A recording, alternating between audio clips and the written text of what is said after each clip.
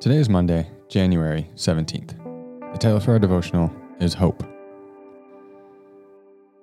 Today, as I've been doing the last few weeks, just want to begin with a short introduction for our campaign. This current campaign is called Life-Changing Community, and we believe here at LifeBridge that a healthy church community should always lead to life change.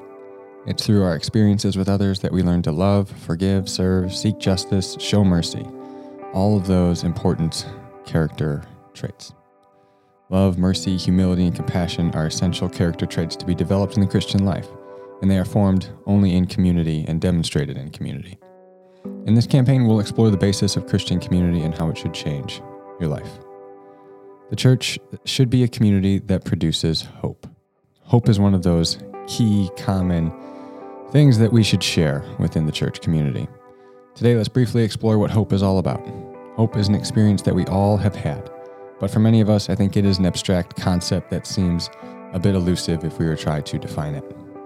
So it's worth articulating at least a few aspects of it here. So let's take today and talk a little bit about biblical hope. The Hebrew word for hope, one of the Hebrew words for hope, implies waiting with an eager expectation. The word kavah specifically connotes a string that is pulled tight until it snaps. The idea of hope is contained in the feeling of tension or expectation while you wait for it to release and to snap. Check out the video below where Tim Mackie in the Bible Project describes this idea. In Scripture, God Himself is the object of our hope. Therefore, it is rooted in the character of God. We have hope because of who God is and who God has showed Himself to be in history. Psalm 39:7 says, "But now, Lord, what do I look for? My hope is in you."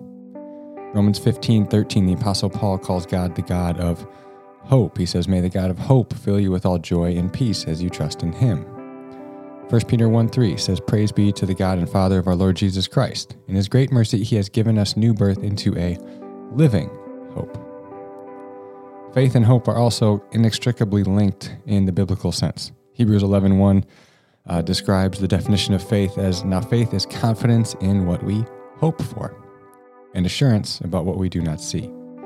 1 Corinthians 13:13 says, "And now these three remain, faith, hope, and love.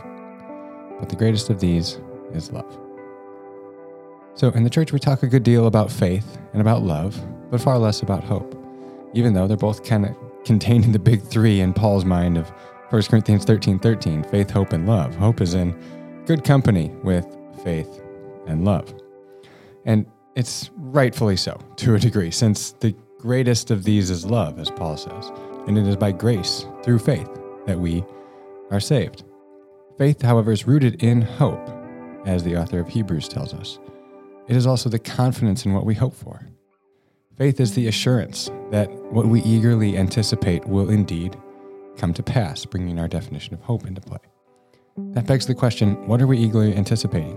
What are we hoping for? This we'll explore further tomorrow. To conclude today, Tim Mackie describes hope at the end of the video that I've linked you to below for additional content as, "Biblical hope is not optimism based on the odds. It is a choice to wait for God to bring about a future that is as surprising as a crucified man rising from the dead." So biblical hope looks backward at God's faithfulness to look forward in eager anticipation of the fulfillment of His promises. Today for reflection, just reflect on your concept of hope. I really encourage you to watch the Bible Project video on the word hope. That word picture of a rope being pulled tight until it snaps is a good word picture, a good idea of what hope is all about and the eager anticipation of what is to come. So today, just try to wrap your mind around this concept of hope.